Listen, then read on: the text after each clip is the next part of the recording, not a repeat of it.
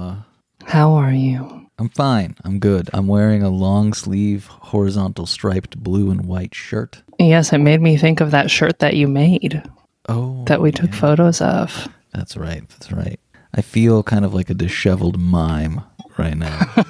That's a good look, though. Yeah, I feel like it fits. It fits what I'm trying to serve, I think. Yeah. It's like a Halloween costume, the label of which would be sexy disheveled mime. You know, this is coming out at some point, but as we're recording it, there's a giant smoke cloud over all of New England. Oh, right. Yeah. Have you noticed that? I have noticed that by the fact that it's not blazing sunshine in my window right now. I noticed it yesterday when it was like this beautiful red hazy light in the morning, and it was just so nice walking out to the garden with the puppy. And then Grunge Girl told me it's because Canada's on fire. It's because of a giant natural disaster. No biggie. And it was very weird to be sitting in the middle of the woods and have nature and the light all look, you know, pretty and ominous. It was very post-apocalyptic. Mm-hmm. Or, you know, pre-apocalyptic, really. Or just apocalyptic. Just apocalyptic. Why do we need to, you know... Why does everything have to be pre and post, you know? Yeah, that's true. Just live in the moment. Live in the apocalypse you have now. Don't always be looking back and forward. So, yeah, I mean, that's been good. That's been my day, you know. Canada, yeah. I'm sorry. That's no good. Is there anything else of value to tell you? No. Nothing. How are you, Ava? Nothing, not a thing. Baruch Hashem. I feel like I haven't said Baruch Hashem on the show in a while. I'm well. It's really weird to be recording the Hi, how are you part of this episode because it will be so out of time. It's like a timeless, I need to answer how I am in a suspended moment in a way that will make sense however long in the future this is released. Well, what you're describing is a problem with all of our episodes. I know, but I'm especially conscious of it now. And problems only exist when I'm particularly conscious of them. You know that. It's a healthy way to live your life. But yeah, I'm good. My boyfriend has just gone out very sweetly to get my prescriptions and get me a burger. Oh. God, I love that man. He just does so many it's the little tasks that get me. I haven't gotten up to get something I forgot to bring to my chair in years.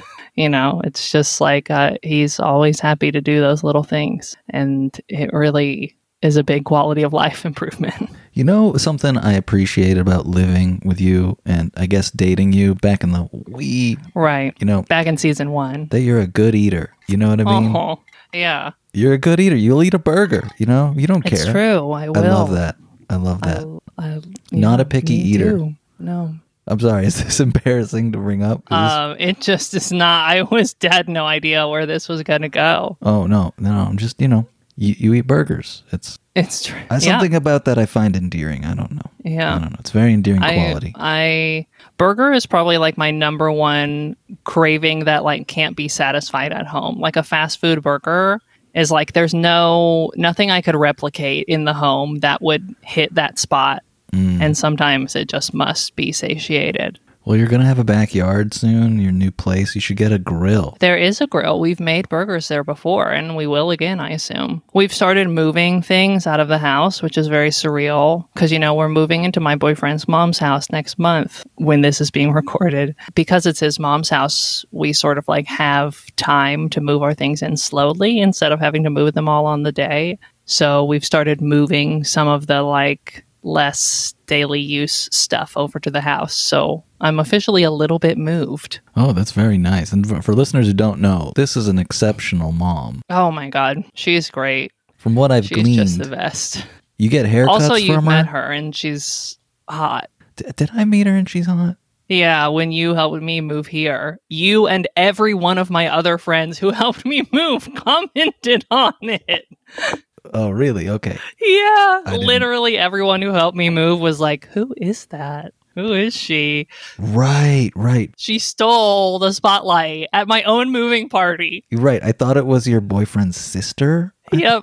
Yeah, and I thought that her grandmother was grandmother was his mother. It was all generationally It was a whole confusing. thing. It was very confusing. They should work on, you know, fixing that to be less confusing for everyone. Yeah, I'll give them that feedback. I'm sure they'll get right on it. But she gives you haircuts, right? You get great so haircuts. Good. She has her own salon. I'm very blessed in many ways. There you go. Wow. And also, recently I graduated my Talmud fellowship, my Svara teaching fellowship that I've been in for 2 years. Congratulations. So that's very surreal. 2 years of studying complete. I got a certificate and everything. You're going to frame it and stuff? It's framed already. They sent it to me framed. Oh, that's good. As like a present. That's great. That's great. Yeah. You want to hold it up to the camera? It's in a place that would be annoying to get it. All right, that's fine. You don't have to. It's like behind this chair. So what next in your journey of Jewish learning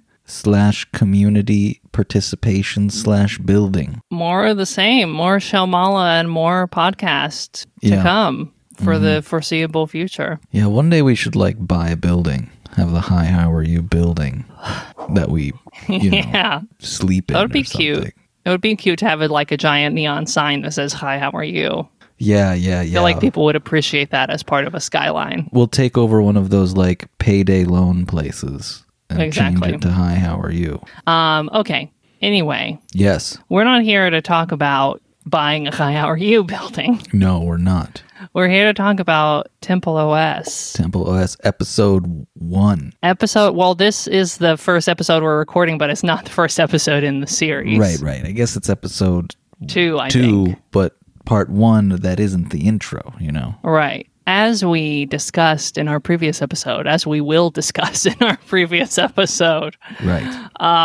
We're going to start out each of these episodes, which are on multifarious topics, with a little bit of talking about what's interesting about Temple OS on a technical level, because we have so much to say about what's interesting about it on a cultural and textual and spiritual level, that fitting in all the stuff that makes it interesting as a piece of technology became kind of a challenge. And so we're just going to weave it in throughout all of our episodes. So today we're going to talk about the era of computing that inspired Terry when he was creating Temple OS. And the reason this is important, it'll become clear as we continue in this episode, but people may not know or may not be consciously aware of the fact that different eras of computing have had really different values and virtues and cultures around computing and ideas about what its role is in society. And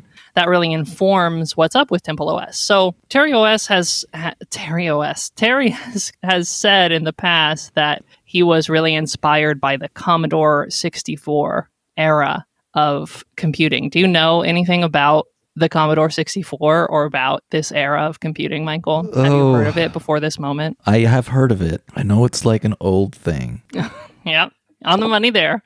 I feel like it was a thing that people could just kind of tinker with a lot and you could hold in your mind like all of how it works, if that makes sense. You're sort of like getting at the right stuff there. So the Commodore 64 was a home PC that came out in 1982 from the Commodore International Company. A couple things made it special. Part of it was this was the moment here in 1982 with creation of the Commodore 64 where they were able to produce this computer for a low enough cost that it became a price that many average people could afford to have one in their home. It was able to be a lot of people's first hobby PC that they could have in their home. A lot of people's first PC ever, but like a lot of people's first hobby PC. A defining characteristic of this era was that computers were still simple enough that without too much book learning, you could sort of hold in your head everything that was going on in the computer. Most programming that was done at this time was sort of low level enough that it was intelligible to hobbyists and not just professionals. And the same thing for hardware modification. It was also relatively simple compared to the kind of complicated stuff that we work on today. And the Commodore 64 sort of gave rise to this era of computing called the demo scene, where it became sort of a global subculture for people to take other computer programs, existing computer programs, and modify them on their home PCs to make different weird pieces of art and music and games and all kinds of weird stuff. And so modifying and remixing and creating like self-expression using the home computer was just like born in this time. This was like a previously sort of unknown way of engaging with computers for the most part until the era of the Commodore 64. Because so many people could have computers, and because so many people had the same computers, so many of these programs were compatible with each other. They were able to be shared around the community widely. Oh, this is the beginning of the end. It's the beginning of the beginning. You're just speaking very neutrally about all of this stuff, and like it just brings up anxiety in me. Like, oh, like I wish that never happened. Oh, wow. Yeah. What? Tell me more. I don't know. Home computing, probably a mistake. You know what I mean? Interesting. Not worth it in the end. Wow. Not worth it. That's going to be a tension as we move through making this series. I know. I'm sorry. I remember I had a dentist, a Transylvanian dentist, actually. Okay. Who was very, sympathetic to the new immigrant family that arrived in Massachusetts and kind of, had a European disposition. Uh-huh. Eastern European disposition. So my parents and her got along real well. And later in life, I visited her like in my 20s to get my teeth cleaned. And she was like, yeah, computers are terrible. This is what that reminds me of. Just reminds me of a Transylvanian dentist telling me that computers are terrible. You've become the Transylvanian dentist you wish to see in the world. Kind of, yeah. I'm sorry to say that I'm going to need a more developed critique than computers are terrible to come anywhere close to agreeing with you. But I hear you. I hear your feelings. Okay. I'm sorry. That was totally just me just like blasting feelings out. I mean, it's fine. This podcast is for feelings as well as thoughts. I'm just not necessarily swayed. Seems not inherently bad. No, it's not inherently bad. Just, to me, I think the issue is one of the issues that I think you're touching on is, in fact, that we have moved so far away from this era.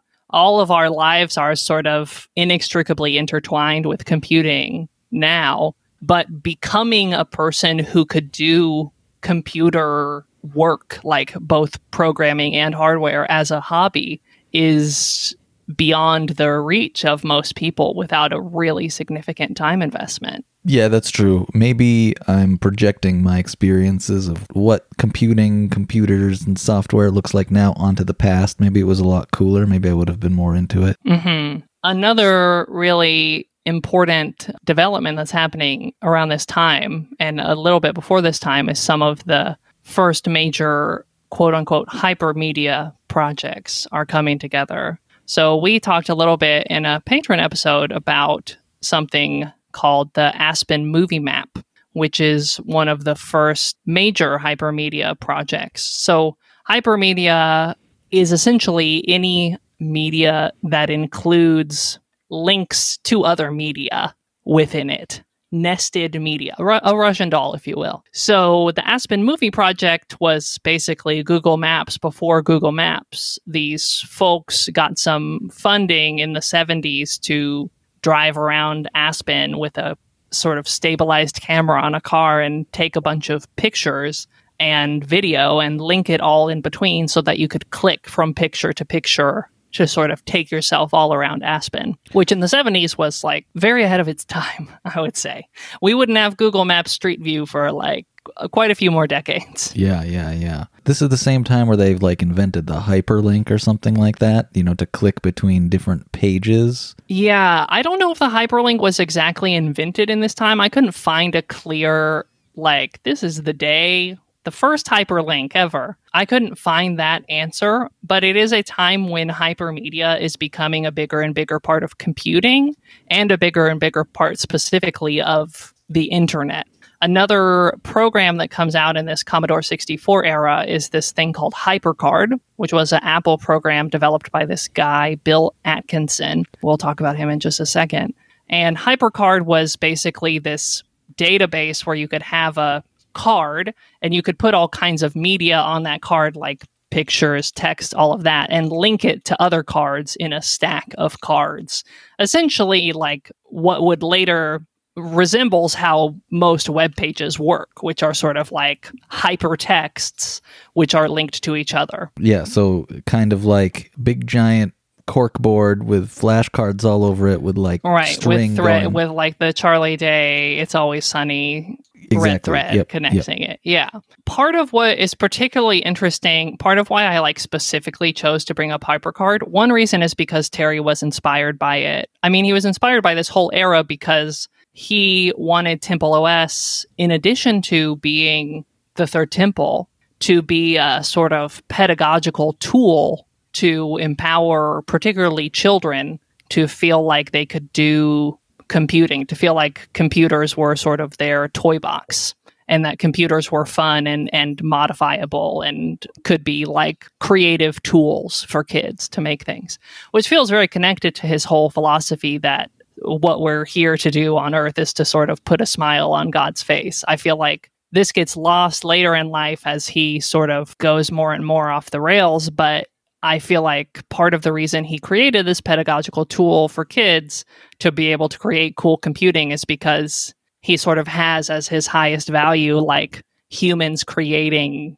cool, interesting, beautiful, and funny stuff. That's what he's like interested in promoting, and that's what's at the heart of Temple OS in some ways. It's hard to imagine the excitement around something like hypermedia or hyperlinks now. It feels so dated, you know? Mm-hmm. So it's hard to then imagine why someone like Terry would get excited by something like that and incorporate it all over his operating system, which we'll talk about in other episodes. But like the equivalent now is like people's excitement about AI. Right. And I can imagine someone 50 years from now being like, well, AI is just like hypermedia is like a marketing term, you know, to describe, right, you know, just stuff that's linked together, you know, and like AI or machine learning is just a marketing term for big statistical model you put stuff into and it gives you something out. But people are very excited by it and are inspired by it. And, you know, I'm very cynical and like don't think it's all that. Although there is like a real difference of scale and accessibility in this Commodore 64 era. And as Terry was writing Temple OS,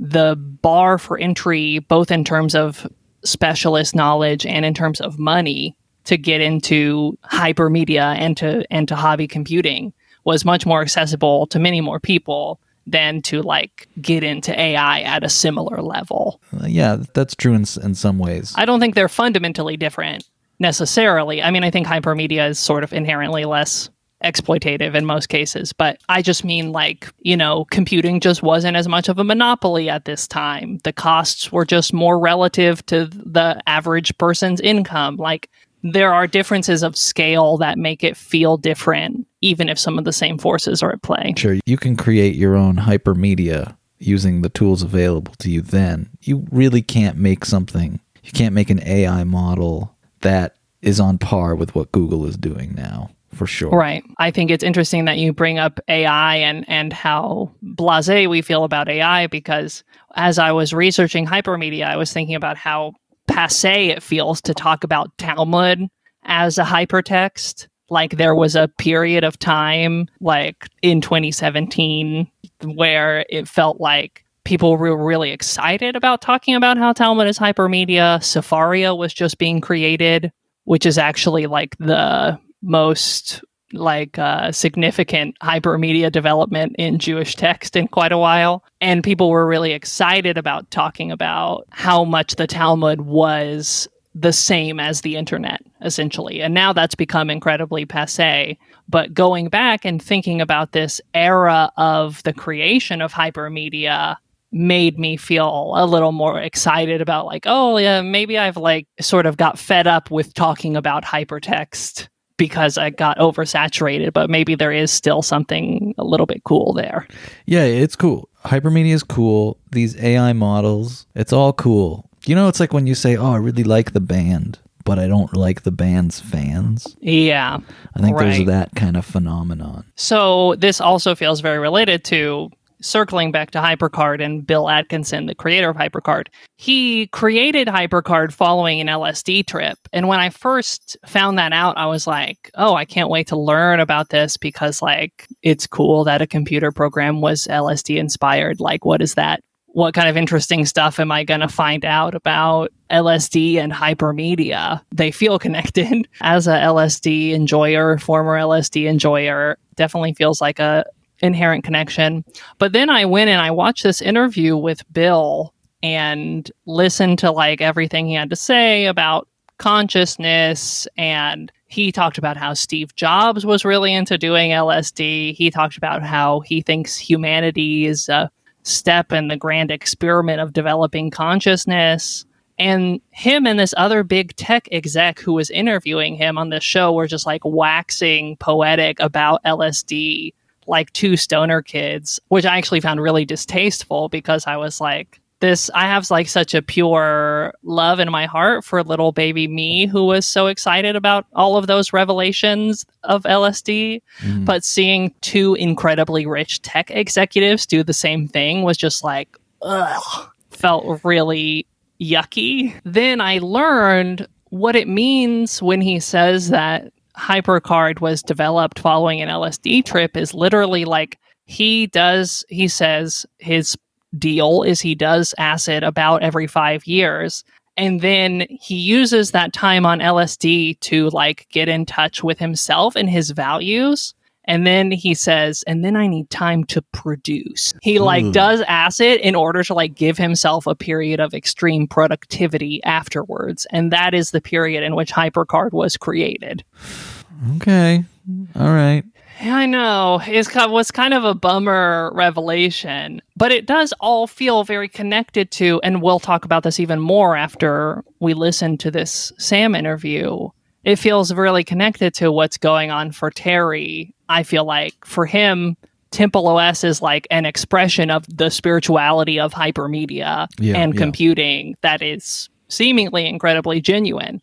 And HyperCard, when you dig out the context underneath it and its connection to Bill Atkinson's spirituality, quote unquote, is not like a beautiful, genuine connection to hypermedia, but is like sterile and terrifying. Yeah, it's a little terrifying. It does parallel a lot of what Terry might be doing, and it does remind me a lot of what Sam said when I talked to him about what could be going on here. Yeah. So this is probably the perfect off-ramp then, now that this is coming up so much, to intro. We're going to play now a wonderful interview we did with friend of the show, Sam Biagietti, who will be in this series a couple times, talking about the ups and downs, the pluses and minuses, the ins and outs of modernity and mysticism, which maybe you'll immediately see why it's relevant. And if not, afterwards, we're going to talk about how it connects to Temple OS and to what we've just been talking about now with the whole Commodore 64 era.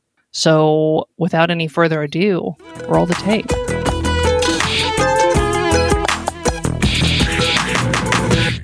If you don't already know, Sam is our resident homosexual historian. We have him on retainer. Excuse me, I am pro bono. If you're not familiar with Sam's podcast, he does create Historian-splaining. There is some crossover in listenership between Hi, How Are You and Historian-splaining because you have appeared on the pod to do crossover episodes about Jewish history. We did the history of Hasidic Judaism. We did a history of Shabbatai, Zvi. I think we've done something else. We did one other sort of more generally on subgroupings and subdivisions in among the Jewish population. That's right. So for the listeners who are not Historian-splaining fans, you should all become Historian-splaining fans. I wanted to talk about Temple OS with you. You listened to that episode that Hava and I announced about this operating system that the creator said is inspired by God and is the literal third temple according to the creator. What was your reaction to listening to that episode? Do you think this is a good idea? Give me what you think. Well, it's certainly happened many times that people see technologies as fulfillment of prophecies.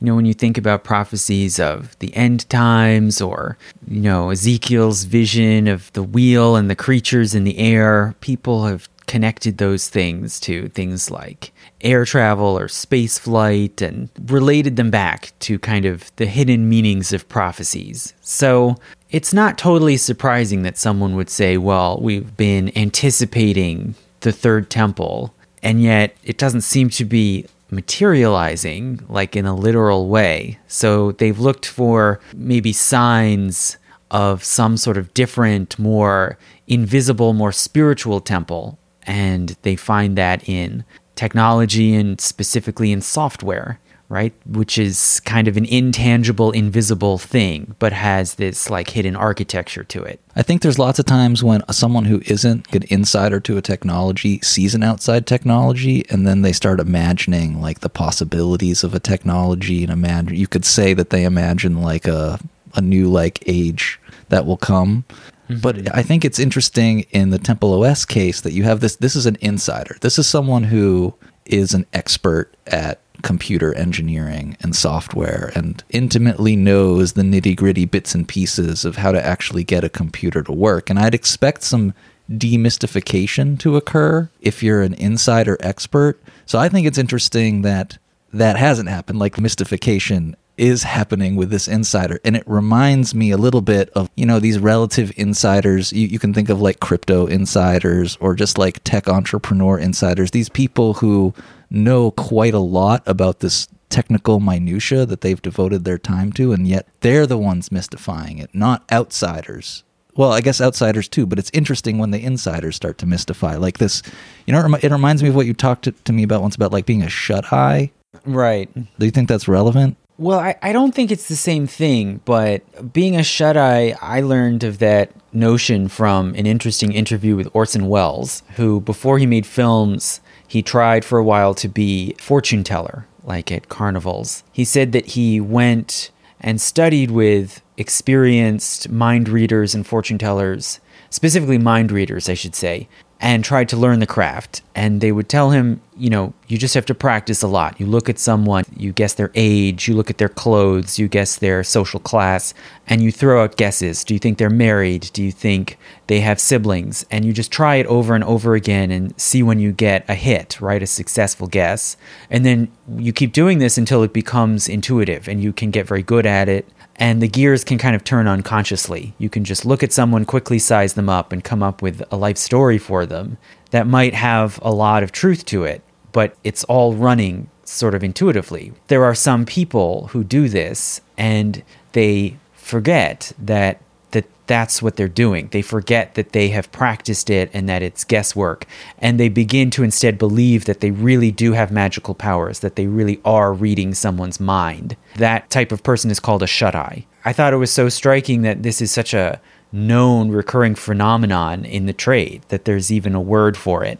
And people could warn you, this guy, he's a shut-eye. He thinks he really has psychic powers, etc. So I can see how you're relating that to someone who actually programs software and yet thinks that it is like literally a sacred temple, right? Not even just a metaphor, like you're saying. He really literally believes that's what it is.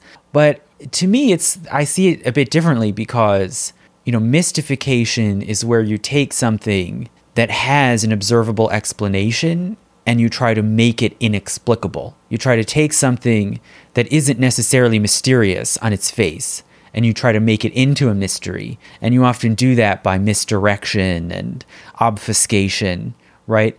It sounds like this guy is being very explicit. He's being explicit, he's being literal, and he's comparing it to the temple, right? And the temple is man-made, right? The temple was an actual earthly structure, at least according to the traditional narrative, but it also had hidden meanings, right? It had divine cosmic meaning and symbolism in its fabric. But it's not as if a hand, at least unless I'm misreading the mythology, it's not as if a divine hand reached out of the sky and created it. It was human beings who built it. You are a historian of the Masons, so I imagine conscious or unconscious mystification happens there. Did you think there's conscious mystification happening here?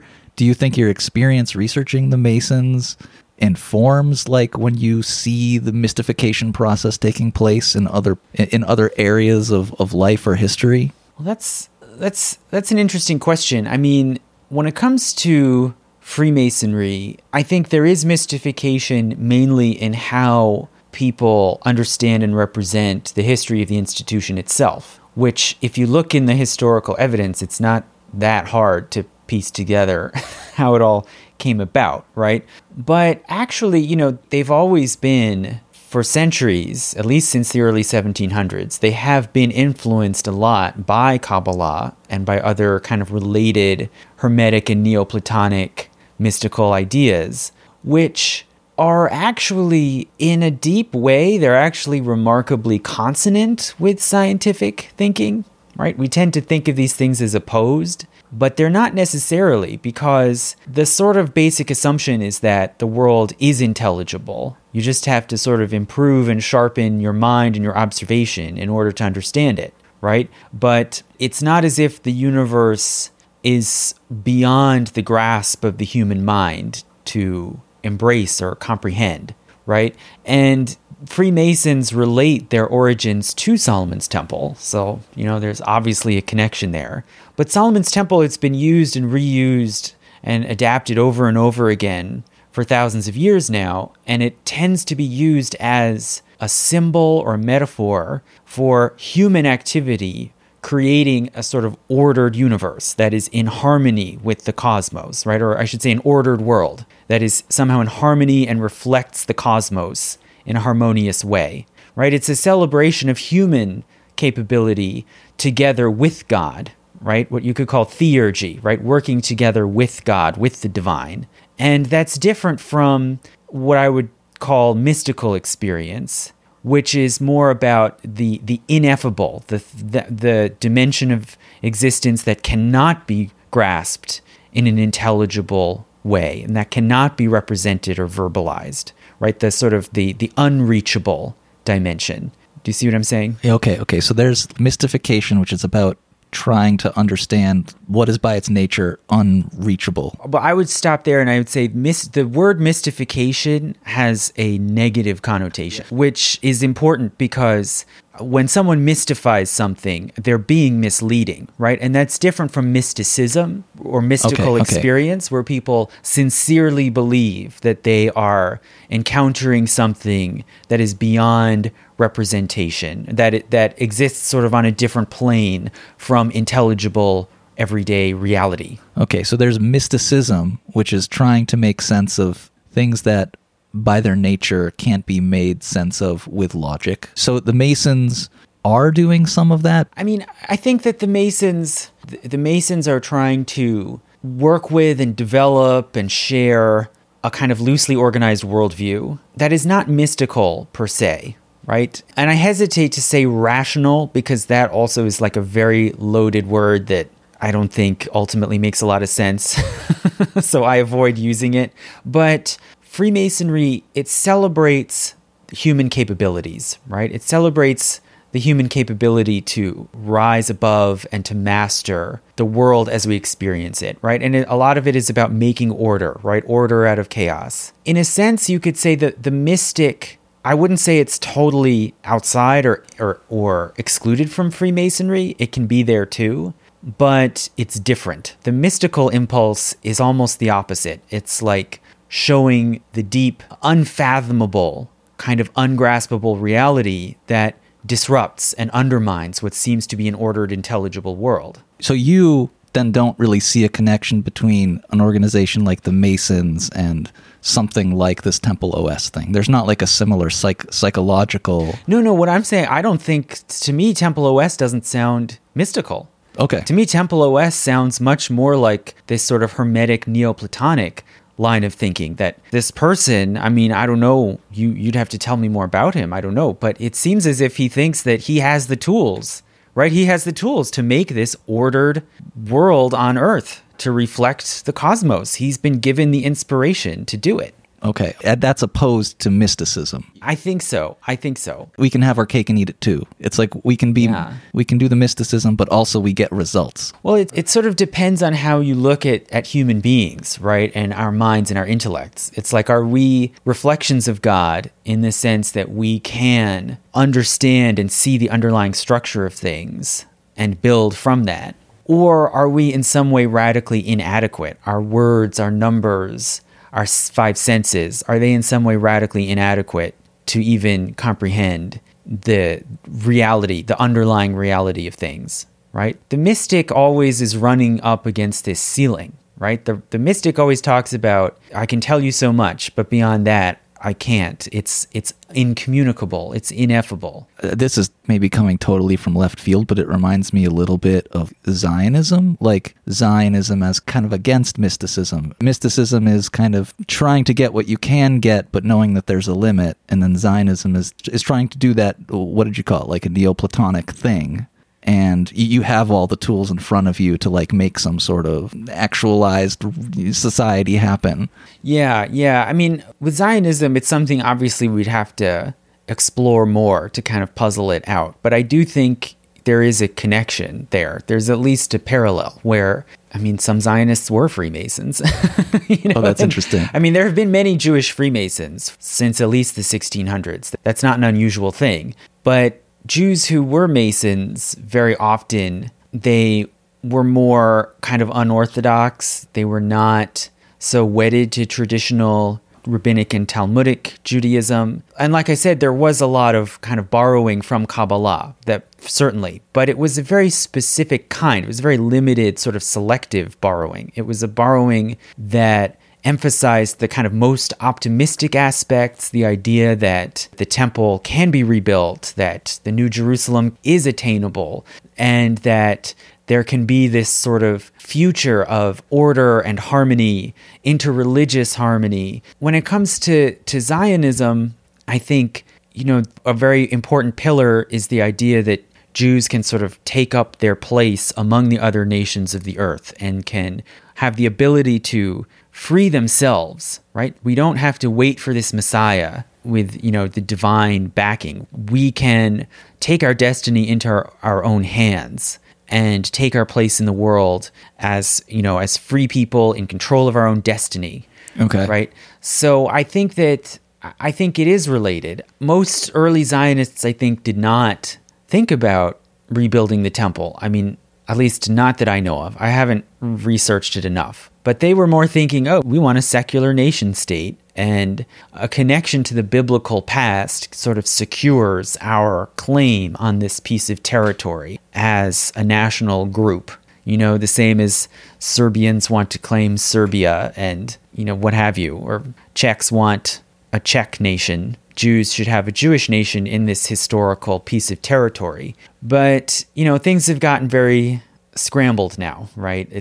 It's much more complicated than that. I just want to summarize. So I went into this conversation thinking this Temple OS, this is mystical. And now what I'm hearing is that like this Temple OS idea, this like, I'm going to take the tools that I have and go and create this beautiful thing. That's like a similar mentality to Neoplatonic stuff, Hermeticism, maybe Zionism. I'm even thinking maybe liberalism in general. This hopeful belief in like the power of the individual or collection of individuals to somehow transform us and bring us into an age of Aquarius kind of thing. Right. Well, I think it's very humanistic, right? And at some point it's impossible to separate out whether you're talking about secular humanism or religious humanism, right? But it strikes me as a very humanistic project, right? It's like here we are using our current most sophisticated cutting edge technology that is useful and has all these applications that people can take up and use in their everyday lives.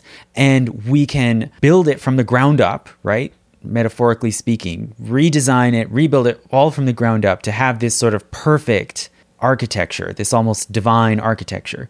To me, it sounds like a very humanistic project. Which is what the Masons were doing, what Yes. Zionists, some Zionists at least historically, maybe were doing, what liberals, maybe a lot of different political activists and different movements were doing. Yeah, it sounds very modern, right? This is the thing that throws people off. Is like when you talk about Solomon's Temple, sometimes people think, oh, you must be this like obscurantist obsessed with antiquarianism and divine secrets. Well, interest in divine secrets is a perfectly modern thing. It's not as if people stopped being interested in that.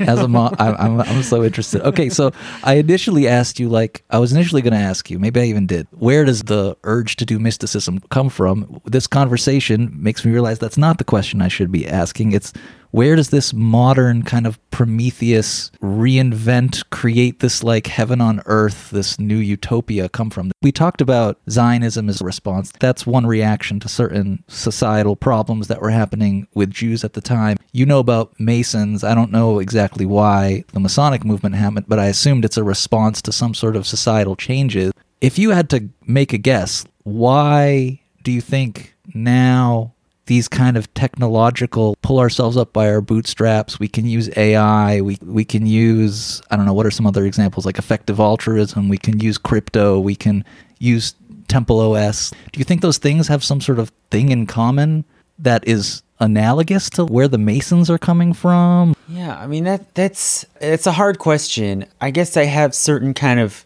impulses or inclinations as to how I would look for an answer to that question. And I think that very often the real answers are in people's relationships and how they relate to each other on like an everyday level. Because if someone had a problem or a question like, oh, I'm sick, should I take an herbal potion? I have a problem, my cart's fallen apart, how am I going to fix it? You would turn to people you knew every day, right? And you would know that certain people would have special knowledge of how to deal with these problems. Maybe they're a blacksmith or a carpenter. They know how to fix the cart. Maybe they're a healer, right? A cunning person who knows how to treat someone who's sick or how to stanch bleeding. And you would kind of invest great meaning and authority into those special knowledges and practices that those people have because you see it happening in front of you, right? And now I think we're living in a world where we're not turning to those sort of everyday contacts that we see as sort of wise persons or cunning persons. We ask Google. The first line of defense is technological, right? It's like, I have to search for it on the internet or in a database. And even if you do need medicine or something for your body, the first way you reach out is through a computer or through a phone. And in a way, this is now like our portal to knowledge of the world, to solve our issues and our problems. Is that similar to why the Masons came about? My understanding is Masons came around when you start having more cities. So suddenly you have a society where you don't have the one healer in your town or the one blacksmith in your town or the one this in your town. You have all these groups of people coming from all over the place, and the internet, the equivalent of Google, is like now this new city, and you have to create some sort of new, I don't know, creating an organization like the Masons or creating a Zionist movement. Is it helpful to think of it as responses to this problem of suddenly your reliable expert sources aren't really there anymore? Like you're not investing in those particular people and those relationships anymore? There's been some sort of change that's happened? I mean, I think so. I think that's usually where the answer lies. And I mean, if you want to talk about where did the Freemasons come from, I mean, that's a very multi-step, multi-layered story. Well, I think it sounds like you're thinking of like the really early roots, like in the Middle Ages, yeah, right? And it's definitely the case that by the late Middle Ages, like when we know that Masons were organizing themselves in their so-called lodges, right? Their kind of work site buildings and gathering places. By that time, there was already a sense that Masons were weird and different. And there was a kind of, it's a very common thing, a sort of love-hate curiosity, right? What are these people up to? Because they lived in a sort of sub-world of their own, where they would travel around to work sites. They would only go if it was like a major building project, like a big cathedral usually, or sometimes a castle or an abbey or, city walls. And they lived by this special craft knowledge that they had and shared among themselves that was just like incomprehensible to everybody else. How could you even explain to someone who hadn't worked at work sites for years how you build a 400-foot tall cathedral? And did so with no plans, no maps, no writing. Most of them were illiterate. It was this whole alternate world of knowledge. And yet people couldn't just ignore it and dismiss it because they were building these magnificent structures that people used then for years. It was undeniable that they had some sort of special power. And if you were in the group, you kind of played on that. You knew that other people were suspicious of you, but also a little bit in awe. This sounds really similar to computer scientists now. Yeah, I mean, I think computer scientists should do a little more like wizardry. You know what I Yeah. mean? Like, you should play this up a little more. I mean, We're also illiterate. totally illiterate, socially illiterate. But yeah, it's like you're a weird subworld unto yourself. And so the parts of being a Mason that maybe are a little bit more mystical, even though you're downplaying that, there's something similar to that in maybe Temple OS or things like Temple OS. I mean, I think maybe one way you can relate them that might be clarifying is like when it comes to Freemasonry, I would say they're very aware that they appear mysterious and a bit weird to the outside world, right? But there are enough historical documents about their rituals and myths that have leaked out that you can pretty well reconstruct what the process is of how they bring someone in, teach them secret knowledge, put them through initiation rituals and through the different degrees. You can learn about this stuff. And the big reveal, in a sense, is that there like isn't a big reveal. Like when you join, you get presented with this story and this way of talking about the world and morality that is not so bizarre and that is not all that shocking. And that draws on these classic myths like Solomon's Temple that many different people have used through the centuries. You know, there's no Baphomet, there's no worshiping the devil, and there's no like big twist, right? The joke is really on everyone else, right? The joke is on the rest of us who think that there's something weird going on, something more weird, right? Something contrary to ordinary impulses and norms.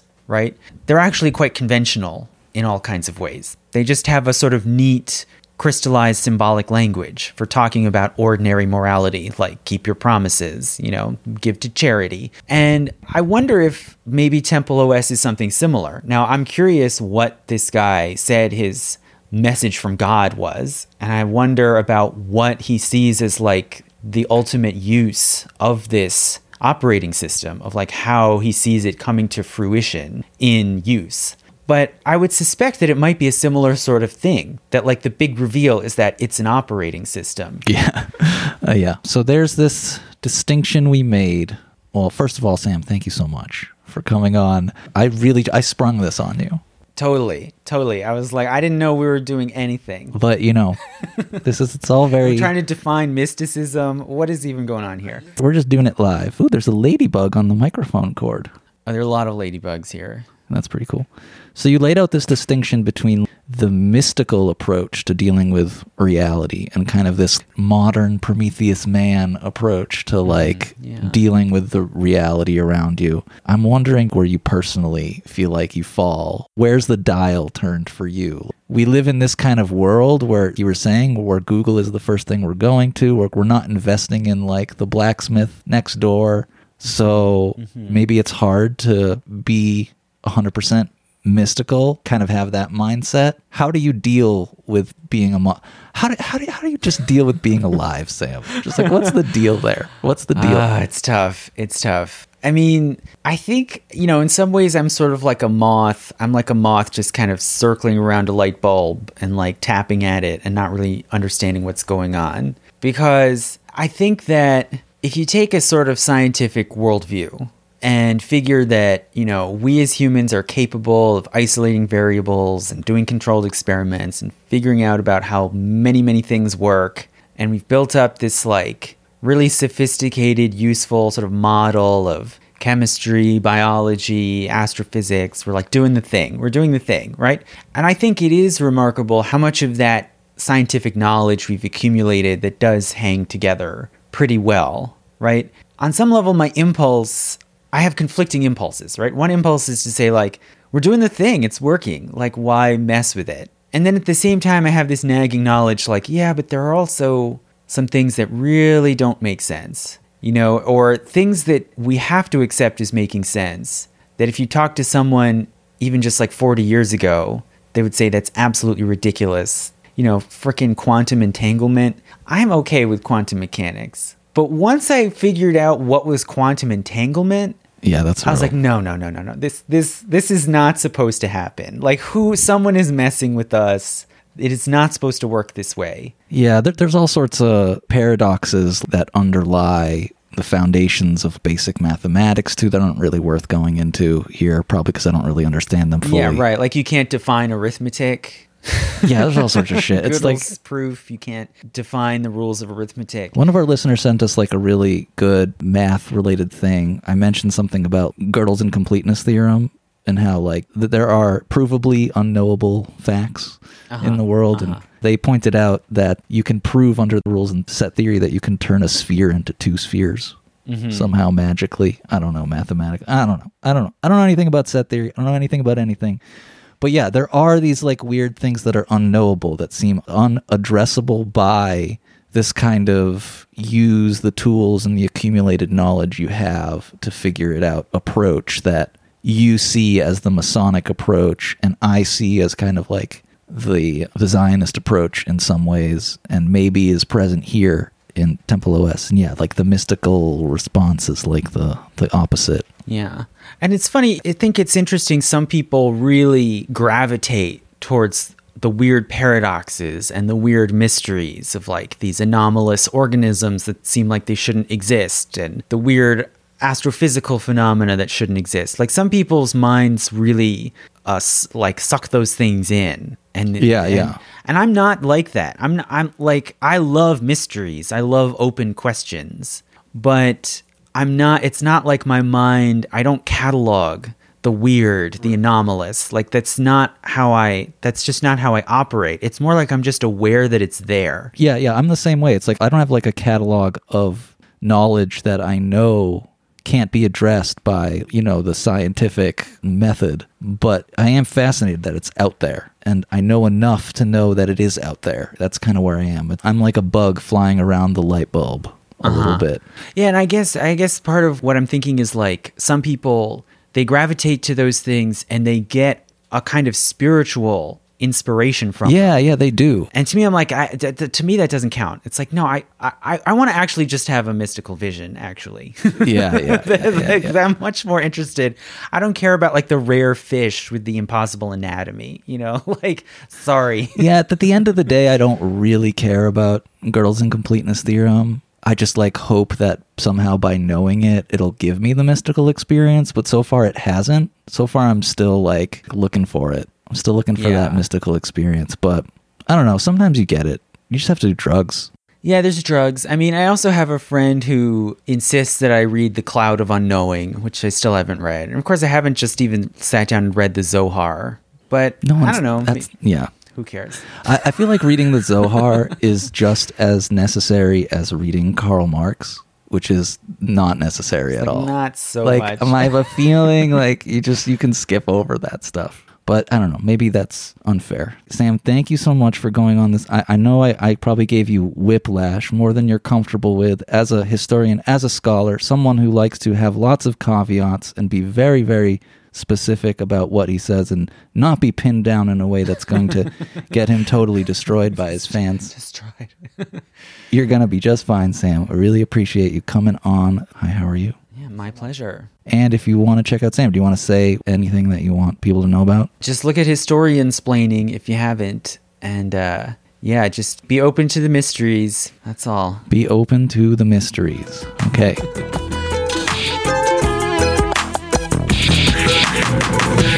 So there you have it. There you have it. There you have it. I hope you all enjoyed that as much as we have enjoyed it. So what I was thinking when I said that this whole dichotomy between HyperCard and Temple OS feels really relevant to what Sam had to say is it felt like once I learned Bill Atkinson's like relationship to LSD, which is essentially like use it as a productivity tool dressed up as self-actualization, it felt really connected to Sam's concept of mystification. Basically taking something that is essentially just the capitalist work ethic and sort of giving it a shiny rainbow psychedelic coat of paint to make it seem like something magical. Also related, in the interview, Sam talks about like a theurgic approaches to doing stuff. Mm-hmm. Where it's like if you can connect to the divine and work with the divine to do stuff and make the world better or make yourself better, like perfect yourself Right. or perfect the world. So it's very theurgic in that way with the hypercard stuff, and also with Terry. I feel like that's something similar. Terry, perhaps he's doing something like that. Yeah, I mean, now that you're saying it, it makes me think about what I was saying just a second ago about Temple OS was intended to be a pedagogical tool for kids specifically, and that part of what Terry is trying to achieve in the divine realm is to put a smile on God's face. And that is like theurgy, explicit theurgy. It's like, I'm trying to effect a change in the divine realm of like bringing joy and laughter.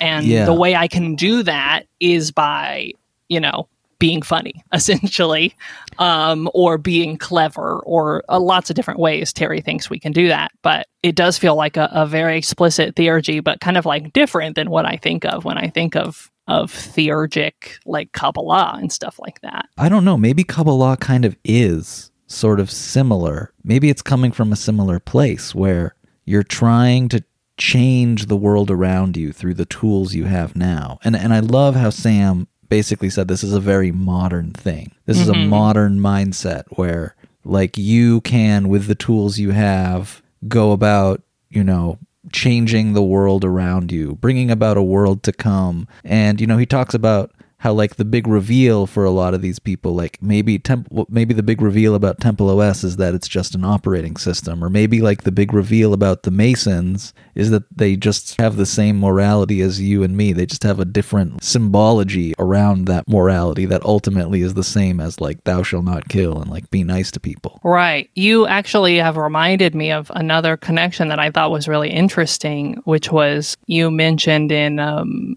you and Sam's conversation about the Masons, about how you feel like that's how computer programmers are now, basically. Oh, yeah. And it feels really connected to talking about Commodore 64 in the demo scene, which feels like an era in which those sort of secret codes that hobbyists, hobby computer folks in the demo scene used, that secret subculture was being sort of fermented and developed. And it's really, in a lot of ways, at the base of the mystification of computer programmers today is still sort of like that attitude of being the beleaguered nerd amongst the normies feels like connected to how programmers and programming show up in the world today. Yeah, it's weird. It's almost like there are certain groups of people that have the power to actually affect change in the world technologically because of their particular expertise. And then